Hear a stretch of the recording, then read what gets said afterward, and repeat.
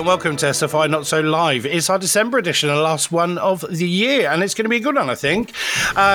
We've got a really good special guest with us today. We're taking a slight detour on just being for brokers in the media, so we'll explain that in a second when we introduce him.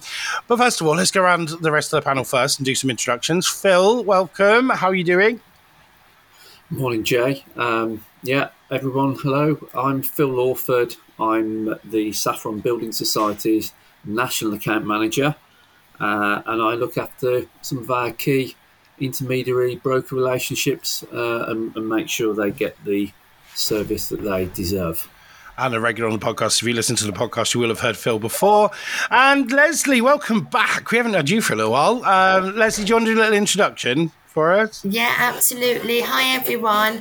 I am Leslie Terry. I am the Central Belt BDM at Saffron for intermediaries, and I've been with Saffron for 18 months now and enjoying every second of it. And you're an award-winning BDM as of yesterday. Go on, tell us all about it. Let's did you have your little line? Last night I was fortunate enough to attend an event with Mortgage Force in London, and I got Best BDM for the Midlands Region Award, which is a fantastic achievement and one that I'm really proud of. We attended a great night in London for a homelessness charity. The music was fantastic. The company was fantastic. May have had a couple of drinks as well, so I might be slightly bleary-eyed this morning. But yeah, it was absolutely fantastic night.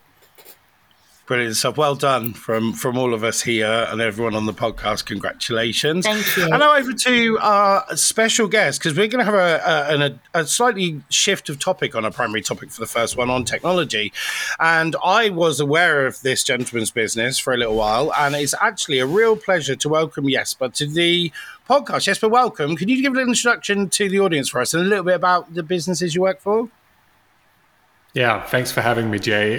Great to be here, and congratulations, Leslie, on the award. That's amazing. Homelessness is something that's really important and a problem we need to solve. I'm a great supporter of Beam, which you may know. So,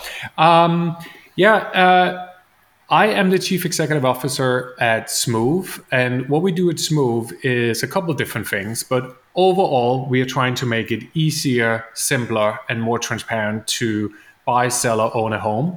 And we do that a couple of different things. First, we have a two-sided marketplace called eConveyancer. You may know eConveyancer. We introduce consumers to conveyancing lawyers and then onboard them digitally using Digital Move. So what that means is I think we can all agree that, I hope we can all agree, that home moving is fundamentally broken. The fact that it takes almost 6 months from you agree to buy a home to you sit in the front room and enjoying a cup of tea or coffee is just phenomenally crazy, and we need more people to be more passionate about solving that. We're doing that by using technology, specifically digital experiences such as Digital Move. The sort of fastest onboarding into your conveyancer, 21 minutes, and it wasn't one of our employees that did that. Normally that takes weeks and weeks as you wait for mail to sort of arrive at your doorstep and you completing paper-based forms. So we're eradicating that, making rid of that.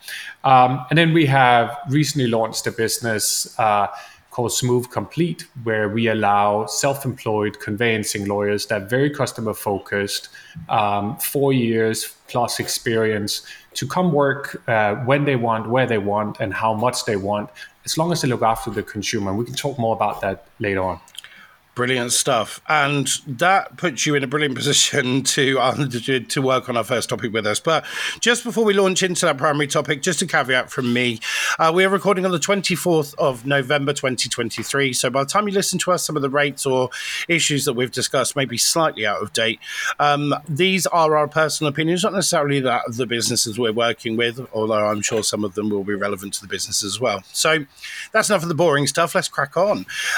So as everybody knows, series, we talk about the property and mortgage markets, and I want to kick this podcast off with a slight deviation to talk about technology.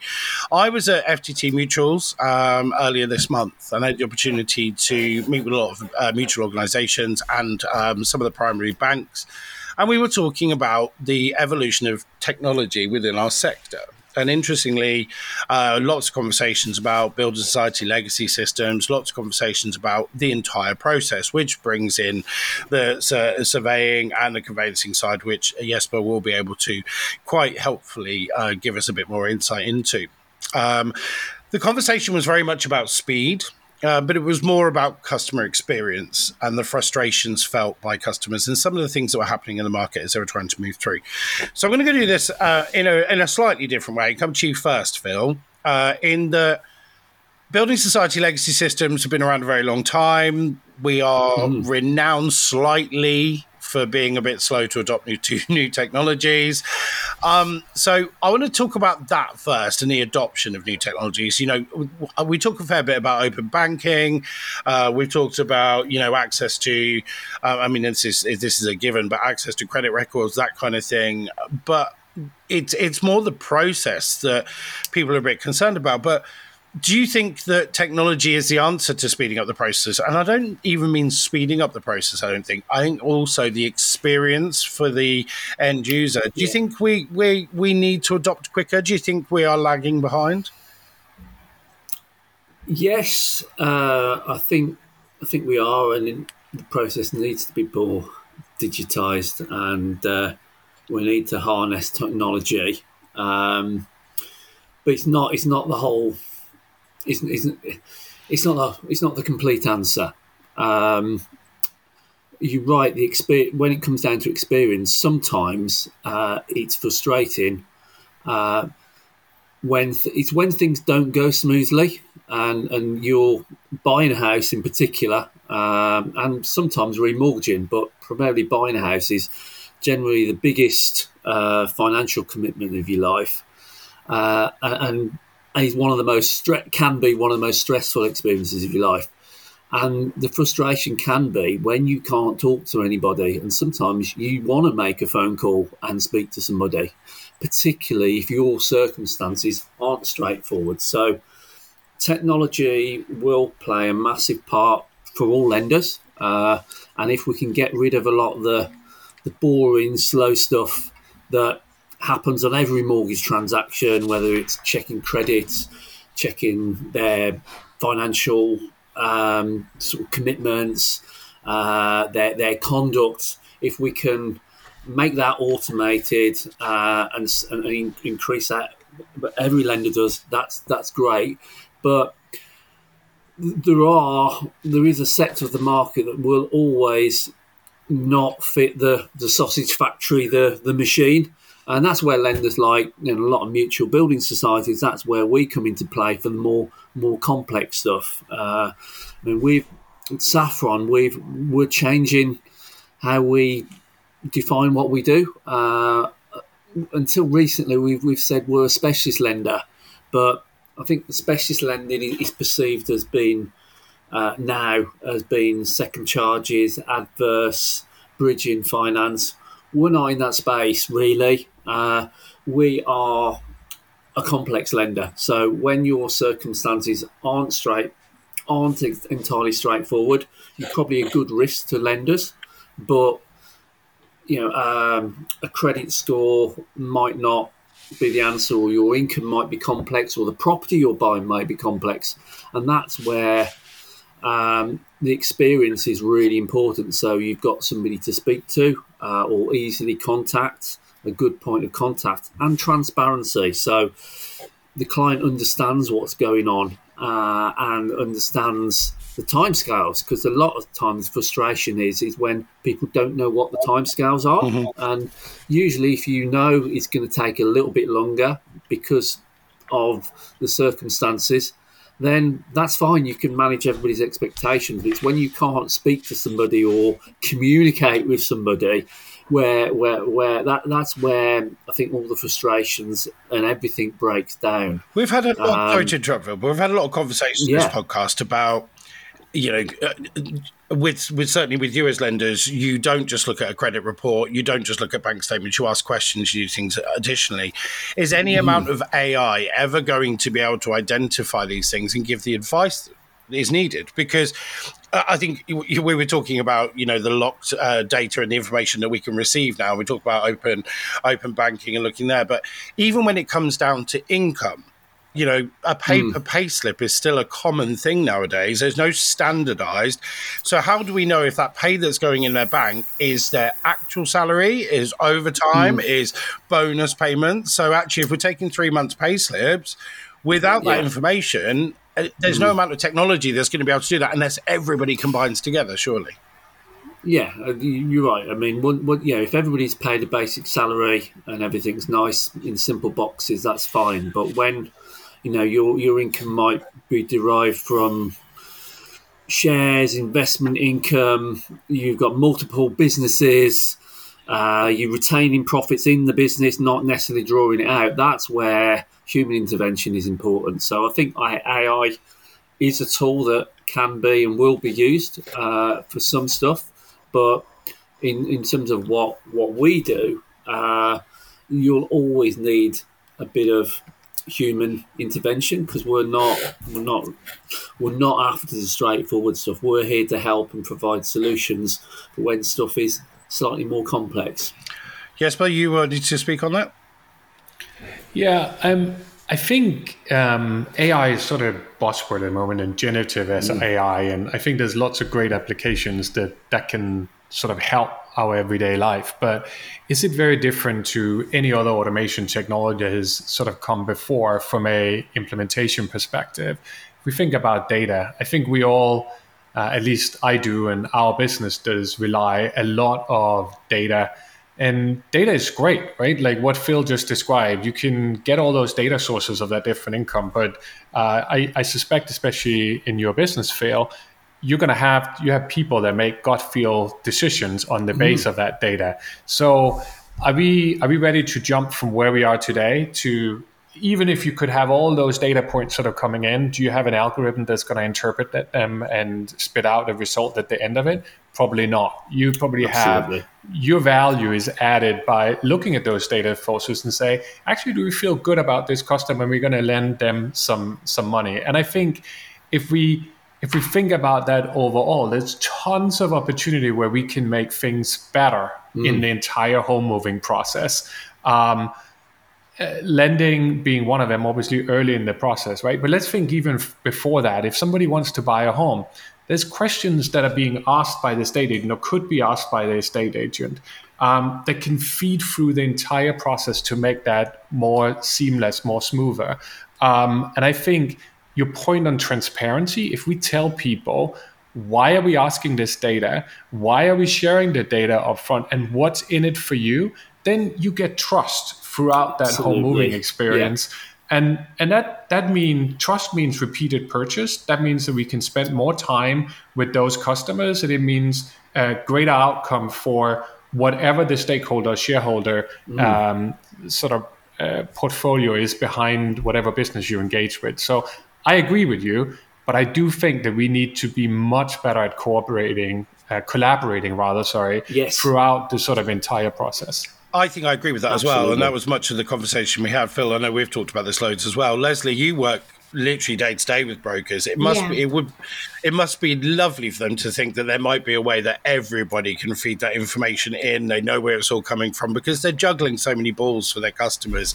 And actually, they do take the full brunt. I know you guys get a fair amount as lenders, and I'm sure, yes, but that's in his companies. But really and truthfully, the brokers as a middleman, they must take a lot of pressure in this system, the slowness of it, and the lack of understanding from the borrower. So surely new systems would be ideal for them. I think there's an element to both. So I think with regards to AI, obviously it can be fantastic, particularly for particularly for your lower loan to value mortgages, 3 times income, automated valuation, just using basic salary, cases that would probably fly through a lot of lenders anyway. But back to Phil said, it's not one size fits all. And because we are a complex lender, for us, we do self-build and custom builds, knockdown rebuilds, also conversions. I don't think there's any amount of AI that's going to be able to look at that with the touch that our underwriters can, and the specialist lending that we do through that.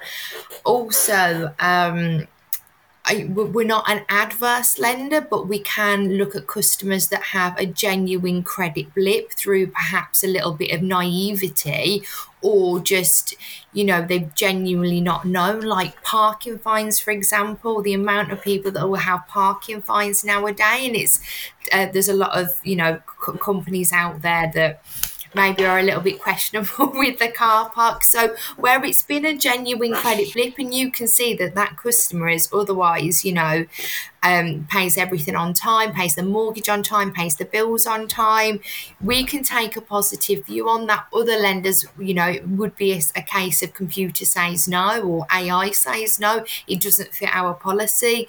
Well, we can actually physically look at that and say, okay, look, common sense here. We can see that's an isolated incident. And I think there will always need to be an element of that in mortgage lending, particularly with here at Saffron. Do you not also think, and both Jesper and Phil both said it, it's the biggest investment of yours, one of the biggest investments of your life. You might do it more than once, but it's the biggest investment of your life. Do you not feel that we need that little bit of hand-holding and arm-rounding during this process? Because I remember when I did it, I needed the help, I needed the wraparound. I'm sure you guys probably felt the same way. Did you, Leslie? Yeah, absolutely. I mean, I used to be a mortgage broker as well. So I worked at a new build brokers for 17 years, and there's absolutely is the biggest decision and biggest purchase of your life. And I think that going back to speed and transparency, if you are guiding your customer through it, saying, this is what happens now, this is the next step, this usually takes around about this long, as for this, I think that if you lay it out from the start and manage their expectations, then customers are like, oh, okay, they said this bit might take a little bit more time, or this one, I should hear back in the next couple of days, and you're giving your customer regular updates. I think it's about, how you manage their expectations from the get-go, and that's obviously, part of the advisor's job.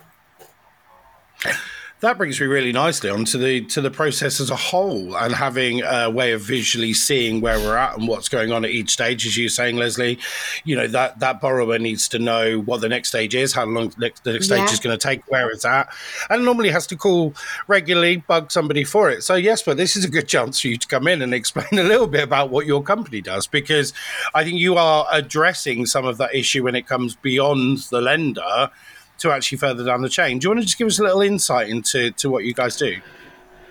Yeah, but maybe first, before we sort of dive into what we do, I think we have to, and we certainly do that at Smooth, think about what is the customer experience? Like, what do you expect, right? And I typically say this to people. If you're using a map applications on your phone, like Google Maps, or you used Gmail, or maybe you're on Instagram or something like that, your expectation is at that level.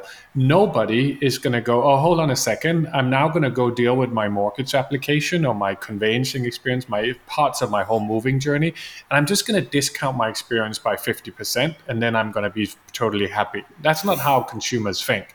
How consumers think is they're going to expect the same digital experience that they just engaged with in any other way. So if they just ordered and had delivered food on Deliveroo, or ordered a car service on maybe Uber or Ola or something like that, that's what they're going to remember.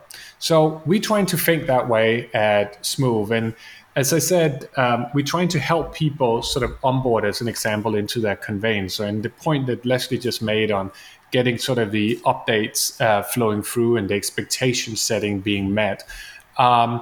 we invested significantly into building Digital Move, which essentially is an onboarding tool that allows the consumer, once they've been instructed on e-conveyancer, to onboard digitally with their conveyancer.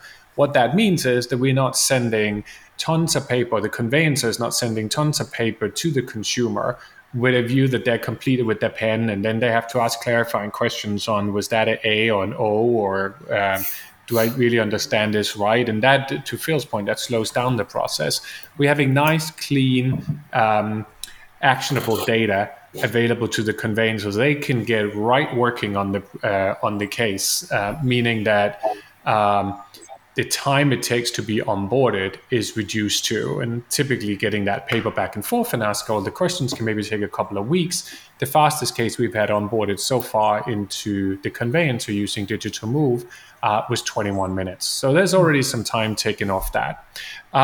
Two, what we then allow the conveyancer and the consumer and other stakeholders in the case to do is to have a conversation in Digital Move. So they can ask questions, the conveyancer can ask questions to the mover. So what is, to Leslie's point, what's your circumstances around this? Have you thought about this? So we have a nice sort of secure and safe environment where people can communicate. And then the most important thing, I think, and certainly what we hear from all the different stakeholders that we work with, is we allow milestones to flow through from the conveyancer back to the different stakeholders. So the conveyancer will update when the searches has been ordered, when they're likely to come back. Have I asked questions? Has the contract been sent out? Et cetera, et cetera.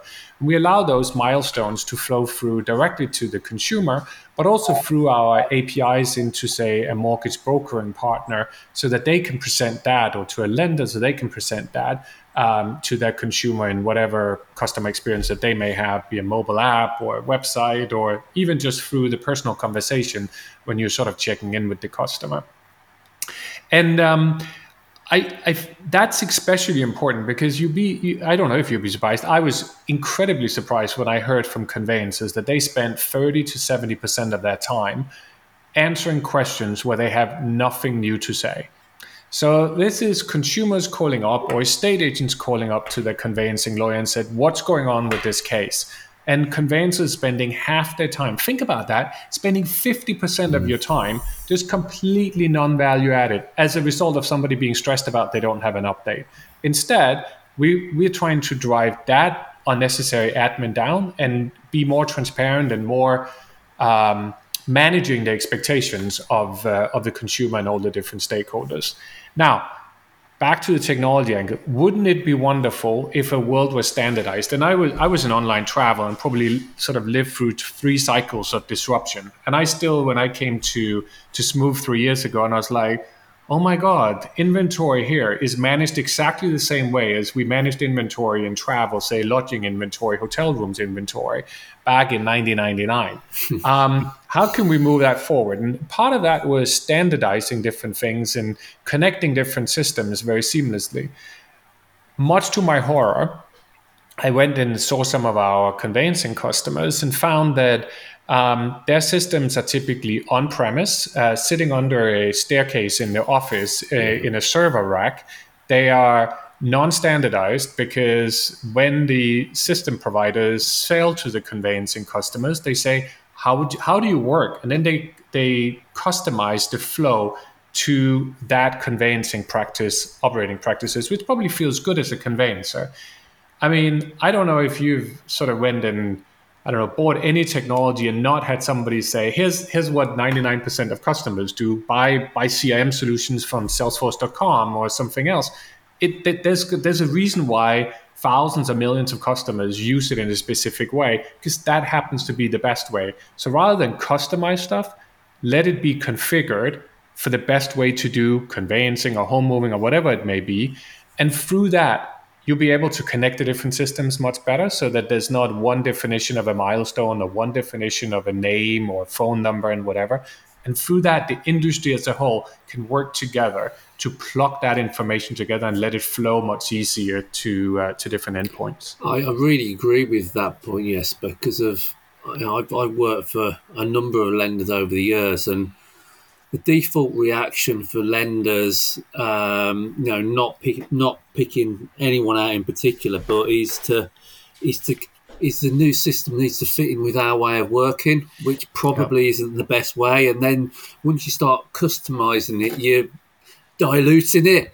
And really the starting point with the scoping of should actually be actually what's the best experience, and that's usually lost quite early on in the process, and it, I think on average, if a firm wants to bring in a new system, certainly with my past experience with lenders, it's sort of a 2.5 year cycle at best if everything goes well, and then by the time it's in, things have moved on anyway, and a lot of that is due to having to, the provider having to make changes to fit with what the lender wants, and it's having that, it's turning it on its head, and thinking about the journey and the experience from day one. It's a really refreshing approach, isn't it? Yeah. I think Absolutely. you have to look at this from a sort of countrywide perspective as well. The UK is so bad at infrastructure, and you look at land registry. That was promised. Was it 2 decades ago that was supposed to be digitalised, and we've got nothing. Nothing concrete in place yet. And yet, every time a house was sold, they could have digitised those things. There's just so much that's been promised, not been done. But actually, if you look across the entire of the sector and said, okay, if we had one thing sorted, can we link them together? But I agree with Jesper. I think it's this integrated approach, and Phil, sorry, it's this integrated approach, and I really think that's the way forward. And I think these technological innovators that are coming through, and there are so many.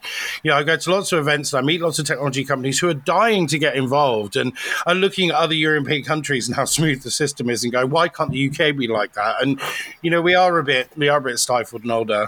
Jesper, sorry on that. Yeah, I mean, I think it goes back to the point. There's lots of sort of positive forces that want to make things happy and a happier path, and I think we all agree. It sounds like it on here today. But I also think that there are different stakeholders that needs to be willing to change. You can build the most amazing sort of technology out, but if people are not willing to change, it doesn't help, right? And if I think about estate agents, great, they're going to get an agreed sale. And quite frankly, and I say this to our own estate agency customers, sometimes they then just throw it over the fence, right? And go, all right, now it's for somebody else to deal with. And typically that's the poor conveyancing lawyer that is, in many cases, underpaid for the complexity that they deal with. And everybody is sort of throwing stones at them and going, why on earth are you still working on this? Not understanding what is conveyancing and what is it that they're doing and why is that great for you? In the same way as the conveyancer themselves are finding it very hard to change. And it's finding those conveyancers that are customer focused, that are willing to change, that are eager to create a better experience, and of which there are many, unlocking them and allowing them to fly, right? I mean, and at Smooth, you asked before, what are we doing?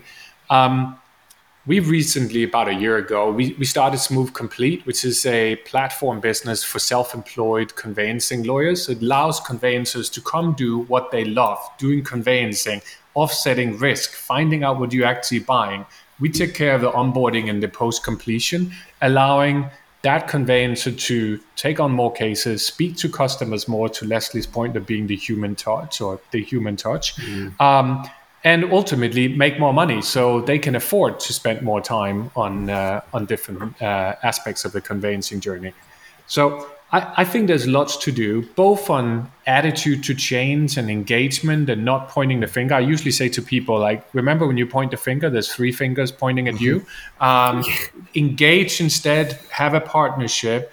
And then the real point is the government absolutely has to step up, right? They have to step up and create rails for this industry to evolve on. There's way too much cumbersome things going on. Like I think the land registry, sure, they can be better, but they have a digital agenda. They maybe need to speed it up, but they probably need to be helped by the rest of the of UK PLC, say, and UK government to get it going. And I know that, and I heard from the event I was at earlier this month that there's been a lot of positive conversations, let's put it that way. But I think, this regurgitation of the ministers within government has caused such a lack of any kind of planning and conversion and moving forward. And I can go on politics for hours, yes, but I'm not going to start on that. But what I think you're absolutely right. And I have been hearing some really good rumblings from the Building Society Association, IMLA, working with banking associations. So there is conversations going on. But I think you're 100% right. I think it's about time everyone joined hands and started working together and coming up with a plan, and a plan that can work on, and then pitch that to the government and say, look, you haven't got around to it yet, so we've done it for you. This is how we want it to work. Now you give us what we need to help this and get this along. I don't think that's very likely in a pre-election year, but we'll wait, or an election year. Well, I mean, let's look at it. I think we're going to come to the autumn statement, but there was 3 million to make home moving better in the UK. 3 million. Yeah. What is that about? That's a complete. It's like, don't even waste 3 million to do that. That's a waste of space. I agree. We will come on to the autumn statement, most definitely. We are going to move on now, though, to our second topic. And this one is something that I know, Phil, you want to talk about. And Leslie, we have a little anecdote that I really found. I like what you found, so I'm going to bring that into this section. But this is about the rate conversation. Yes, but just for your benefit, we probably talk about rates and the Bank of England every single podcast because there's always something to talk about. We had Ray Bolger last month. If anyone hasn't listened to last month yet, pop onto your platforms to have a look at listen to last month, because Ray was really helpful to discuss the economic elements of this. But the rate conversation is really not over. I mean, we are celebrating the success of halving inflation because the government did that, and as we said before, Phil, the only mechanism they've got is looking at these interest rates and keeping us down. So this is more about celebrating success, but the governor said we're not going to be talking about rates dropping just yet. We have still got inflation of just under 5%. Prices are still going up. Food inflation is really high. So actually the squeeze on real people is phenomenal, because it is the things that lower income families rely on, such as food, that is still increasing. But I think this is more of a conversation about why rates won't necessarily go down. Tony's not here this month, which is a shame, because he loves talking about his cyclic mortgage market. But Phil, I'm going to come to you first to imitate Tony's cyclic conversation. But it isn't really a time to look and think, do you know what, they're going to start dropping down now. We're not going to get that last bit of inflation down to 2% if we start dropping rates now, aren't we? Yeah, I suppose my concern is there's a lot. The positives are there's a lot of good sentiment now we're seeing in the market, which is good. So we've seen, and Leslie will I'm sure Leslie will be able to reinforce this and probably articulate better than me in terms of what's going on the ground with brokers. But the overall sentiment is there's more. We're seeing more positivity. So brokers are seeing more positivity from customers. We're starting to see more purchase business coming to us. So this year has primarily been, the market's been very much held up by refinancing. That's really held lending up this year. But we're seeing some positivity, which is good, because there seems to be an expectation that rates are going to be moving downward next year. So I'm embracing the positivity, but I suppose there's this cautiousness there that I've got, that don't wait for rates to come down, because it might not happen. And trying to call and predict the market is a mug's game. You know, if I knew what the market was going to do, I wouldn't be sitting here now. I'd be somewhere else. Have a lot more money and read a lot bigger house. With a lot more money. So and the governor of the Bank of England, he's warned that rate cuts aren't a given next year. And it only takes one unexpected world event that will upset the apple cart. Nobody was expecting what's happening in the Middle East to happen, and that spiked or contributed to spiking energy costs. So, we need to be cautious and not call the market. So I suppose what I'm trying to say is, make your decisions now on what we know now, not on what we think might or might not happen. So it's not always a good idea to delay things. Make those decisions now. That's really where I'm coming from. Yeah. Leslie queued you up there, didn't he? Yeah. Queued you up there because your anecdote that I've got in front of me, I absolutely love. Where did you find this? So I actually saw it on TikTok, and it was posted on LinkedIn by one of my brilliant brokers, but it really struck a chord with me. Do you have it to hand, Jay? Yeah, do you want me to read it out? Please.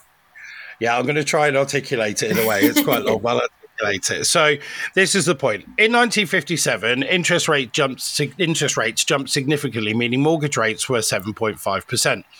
So if you waited for interest rates to go down to what they were 18 months prior, you wouldn't have purchased a home until 2008 at the earliest. You would have rented for 51 years, waiting for rates to go down. Meanwhile, the value of the property that you would have bought increased by 9,351%.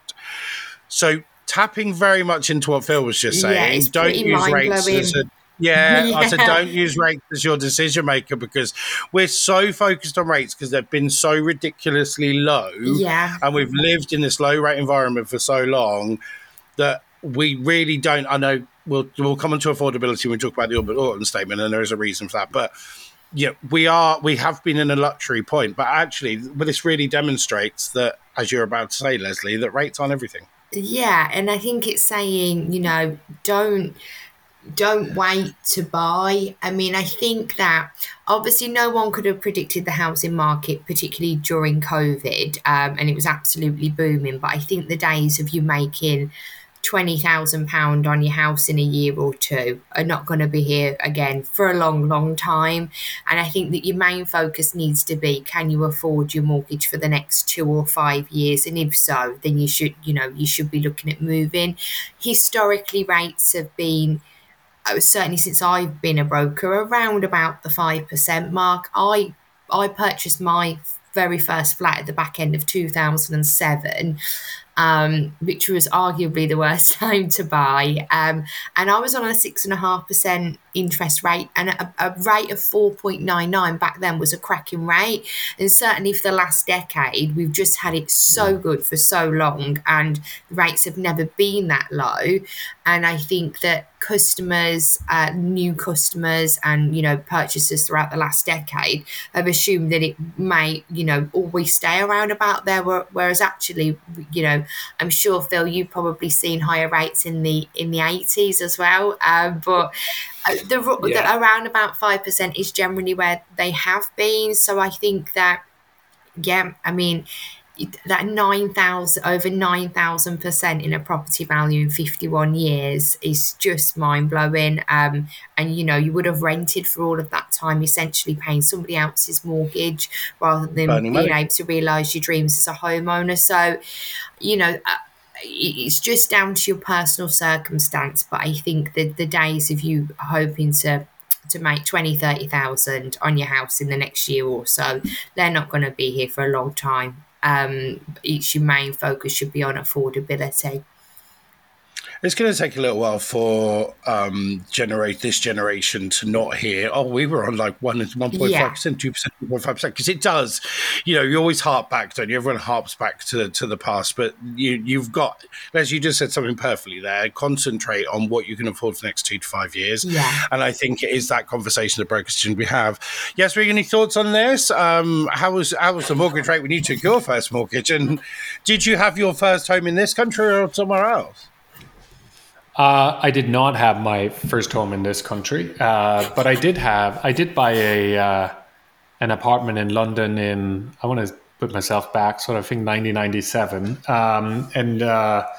In fact, I had no credit rating to our conversation earlier, so I self-certified, and my interest rate was reflecting that for sure. But also, I completely agree. We've had a abnormal market in completely unrealistic interest rates over the last 10 years, and we have to sort of think back and normalize and get used to something that things actually cost money in the same way as everything else you're going to have to pay for funding. Is it going to be at this level or a little bit less? I think and I hope that it will be a little bit less, but that might take a little while to Phil's point to get us back to that point. I think the last, say, 3 years have probably taught us all that nothing is too predictable, and you can sort of throw the history book away. So think about new things and new ways of doing things, and use new inputs, new data to predict the future is absolutely required. Back to our sort of conversation from before, and those who embrace that change in whatever way is probably going to come out top. So let's embrace the new. Let's use new data and find a way that we can better underwrite risk, and find a way that we can probably assess people's affordability and willingness to pay. There we go. Affordability Absolutely. Is a lovely word to put at the end of our conversation, because when we move on to the autumn statement and our little analysis of what we actually got from that. And I talking for me personally, not me personally in my circumstances, but what I expected to be in there was pretty much there. I think there was a slight amount of giving back with one hand and taking back with another, when yesterday being the day that the energy price cap went up, suddenly those savings that low-income families made are now being taken away by the highest cost of energy for any winter we can remember. So I think there are positives and negatives within, but I'm going to let's try and keep it within our sector. But what I want to do first is look at affordability. Leslie, coming to you on this. You work with a lot of brokers. Affordability has been a massive issue for a period of time now for some people. So for the self-employed, the post-pandemic period was a nightmare for them. But there was some relief, even for the self-employed, which I thought was quite nice, in that the tax wasn't on income tax, or the cut wasn't on income tax. It was on national insurance. So everybody's paying less national insurance. I mean, I don't think many of us are going to notice it, but it is a little bit of a warmth. But it's not going to have that much of an effect, is it, on affordability, and certainly for first-time buyers who are really struggling with affordability. Yeah, it's not going to have a massive impact, but at least we're not worse off at the same time. So, every cloud. So, no, it's not going to have a massive impact, and there are a lot of factors when lenders are looking at affordability. But, we have products designed specifically to help first-time buyers with affordability, particularly our JBSP products. So there are ways that we can look to help first-time buyers get on the market. So I think that as well, they agree to increase the national living wage by, was it £1 an hour as well as of April? So, that's going to make a difference to a lot of people. A real positive difference. That hurts on business on that one, but no, certainly for the individual, I think that's a huge jump. I think it's the largest jump they've ever done since we've had a living wage in, I think. So, another positive. So that's good. So we are attacking some of the lower end of the scale, looking to get on the market with impacts. Let's come to Phil, because this is a topic that you and I absolutely love, and that's house building. A couple of little bits in there to help along with house building. I haven't finished what I was saying yet. In nutrient neutrality, they've got a new policy there to basically try and cover that. So I think that's a very negative, but it's positive that we can build more houses. Negative because I don't like anything going on our rivers, but they have got that, and they have got some what I would say is slightly weakened, but some planning changes to try and get some more houses on the market, but still no housing targets.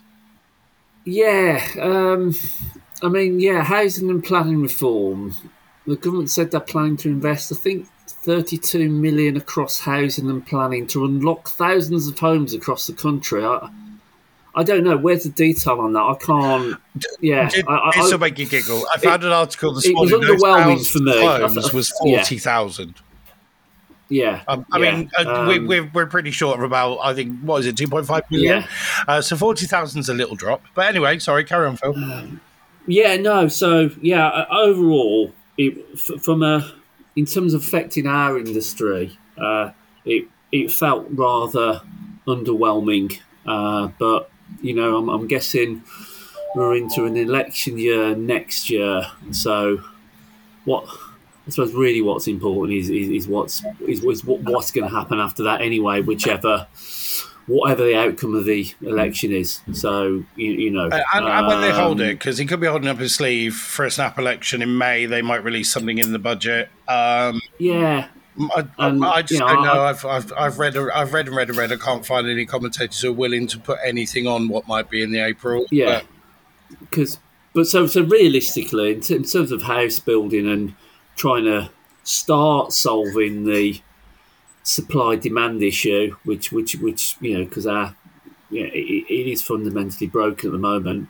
That's only going to start after. It's going to start in a new government cycle, which whatever the outcome of the election is. So what we really want is this. We need a long-term, cross-party, 20-year greenhouse building, agenda. That's what really needs to happen. So whatever happens, whichever colour's in power, there's a.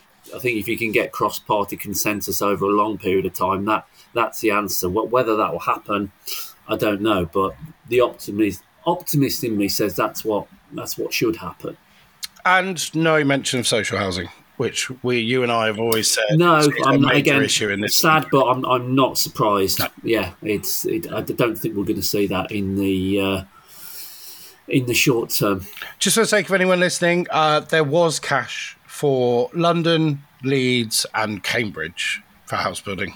There you go. Just read that as we were talking. Yes, but anything in the autumn statement that stood out for you that was positive for your industry, for this sector?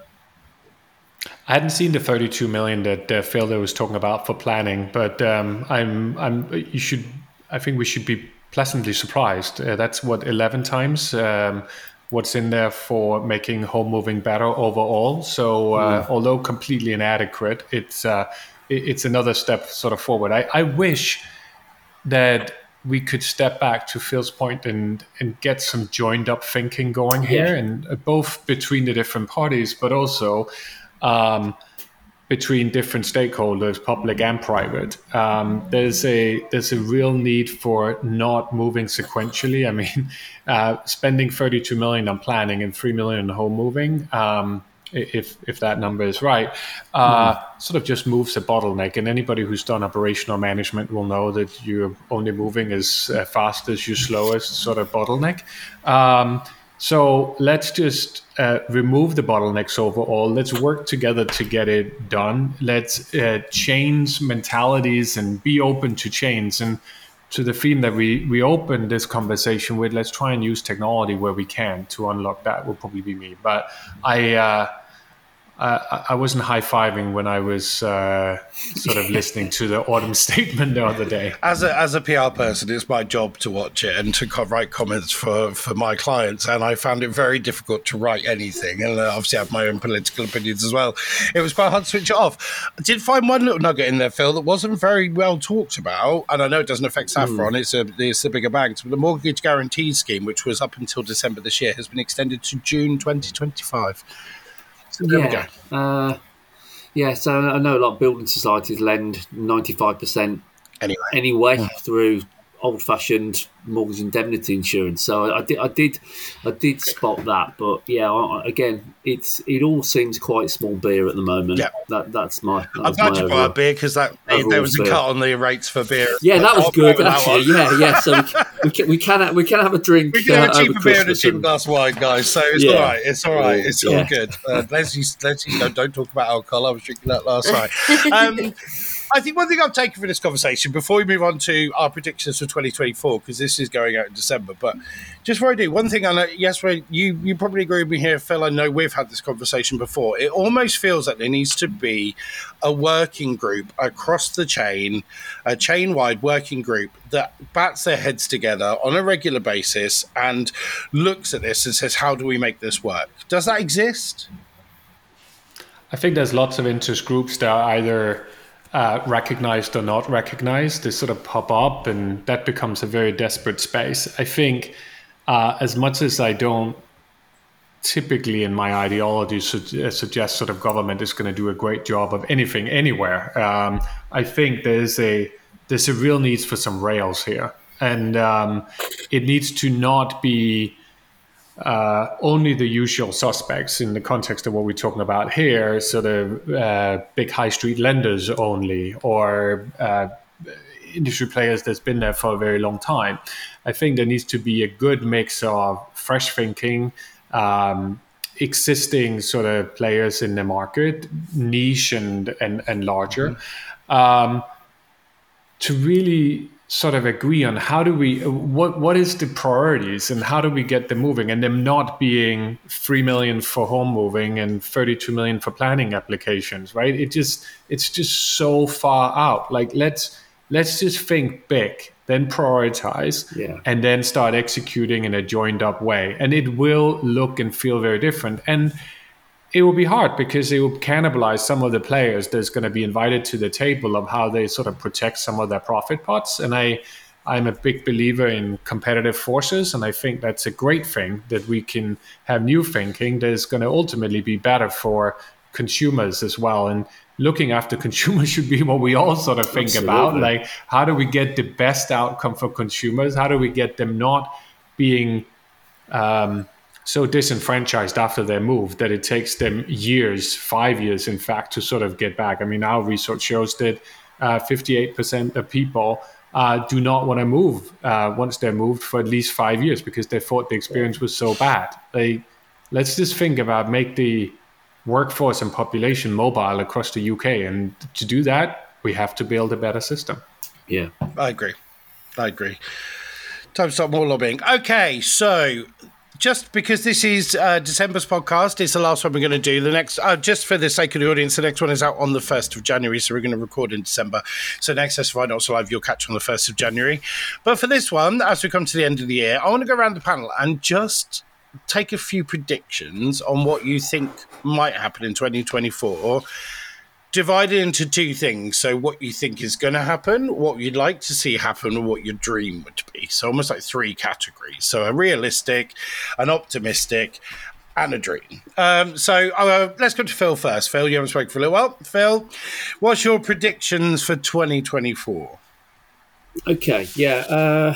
From what I'm hearing, I think the expectation is that the year is likely to be backloaded, with half year two being more stronger than the first half of the year. That's what I'm hearing from some of our partners in terms of our market, the sort of the mortgage market, and interest rates are likely to be at a similar level to where they are now, maybe slightly lower. That's the general vibe. Again, subject to no nasty surprises. In terms of, I suppose, what I want to see, I suppose pragmatically, our markets generally like some certainty and stability. So it would be nice not to have anything catastrophic and uncertain happening next year. So a bit of certainty. I'm saying that knowing that we're probably in an election year next year, but I don't even mind it being a bit boring next year. If we can get some certainty, stability there. And what do I want? Well, I think I've already said it, and that's I'd like to see a long-term 20-year green house building plan that's where consensus is built. So that's what I'd like to see. So yeah, that's me. Like that. Leslie, I know you're pretty much the same sector, but I'm sure you can. I would say obviously 2023 has been a pretty turbulent year in the mortgage market. Lenders pulling rates last minute, and just really the market and the rates being all over the place. So I think moving into 2024, I think it will certainly stabilise. Be far less turbulent. I think that rates will probably even out around about 5%-ish as they have been historically. I think that the market will still be a little bit slower than it has been, but I do think that we will start seeing more people have more confidence for buying again once they know that this is more of a market that they're going to need to be used to.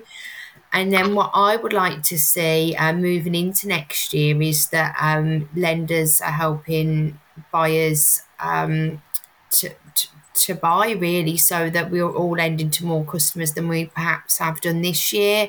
Maybe take a more maybe look at the stress testing a little bit. I know we've all had to increase our stress testing behind the scenes looking at customers, but I think that once we're comfortable the market is more stable, then maybe they're able to borrow a little bit more than they have been able to this year, so that it's still, comfortable for them should we hit any, testing times. But I think that we as a lender would like to help more customers this following year. Like that. Thanks, Leslie. All about the customers. Really good. And Jesper, for your industry, or you can talk about the mortgage industry too, if you like. I'll probably look at it from a customer angle, and I'll say I'll love some more stability and predictability. I think that is needed for all different stakeholders, and part of that is also, as we hopefully get into more of that stability sort of from a cost of living perspective, hopefully there'll be more competition. That's going to mean that brokers overall are going to really add value to their customers and find great rates in a true sort of remo as well, versus this sort of very high proportion of product transfers we're seeing at the moment. I think the building blocks for that, it probably takes me into the optimistic category of we're going to hopefully see some of those things that Phil alluded to in Ukraine and Russia, the Middle East situation and the like, to stabilize a little bit so that we can have that stability. And then lastly, my dream is let's just have more joined up thinking, more engagement from public and private, and more ability to change. Perfect. There we go. And I'm going to put my 2 pence worth in. I know I'm only the host, but I'll put my 2 pence worth in. I would quite like to see some political stability. I think certainly over the last few years, we've had so much chop and change. We've had no sector specialisms, nobody monitoring and developing policy for our sector. So I'd quite like to just have one person in office who we can talk to, who can bring into the sector and who can support us and grow for the sake of not us, but for the sake of the borrowers and for the sake of the people looking to get on the property market, and certainly even for those who are looking to change. What a really good discussion. Do you know what? I think we can go on forever. We're running out of time, but it has been a really interesting podcast. Yes, but thank you so much for joining us. You've added so much to it. And do come back to us again. We'd love to have you again in the future. Thanks for having me, and I'm pleased that the order statement allowed us to have more Christmas drinks at a lower price. So absolutely great. We'll go out and have one. We'll go out and have one this weekend, that's for sure. Leslie, thank you for joining us. It's been a little while since you've been on, isn't it? Yes, it has. It's nice to have you back. Thank you. Congratulations on your award. Lovely to meet you, Jesper. Likewise. And Phil, finally to you, thank you as always, and we'll see you in January's podcast. I'm sure everyone on the team, the panel here, will join me in wishing everyone a happy festive period, Christmas, however you celebrate, and a happy new year. And let's say our next podcast will be out on the 1st of January. Just before I go, I'd just like to announce something I announced to the team at Saffron yesterday, but SFI Not So Live is now the #1 mortgage podcast in the UK. We've gone from 6 to #1, which makes me very happy. So from the #1 mortgage podcast, a very happy Christmas, happy festive season, however you celebrate, and we'll see you in January. See you guys. Bye. Bye.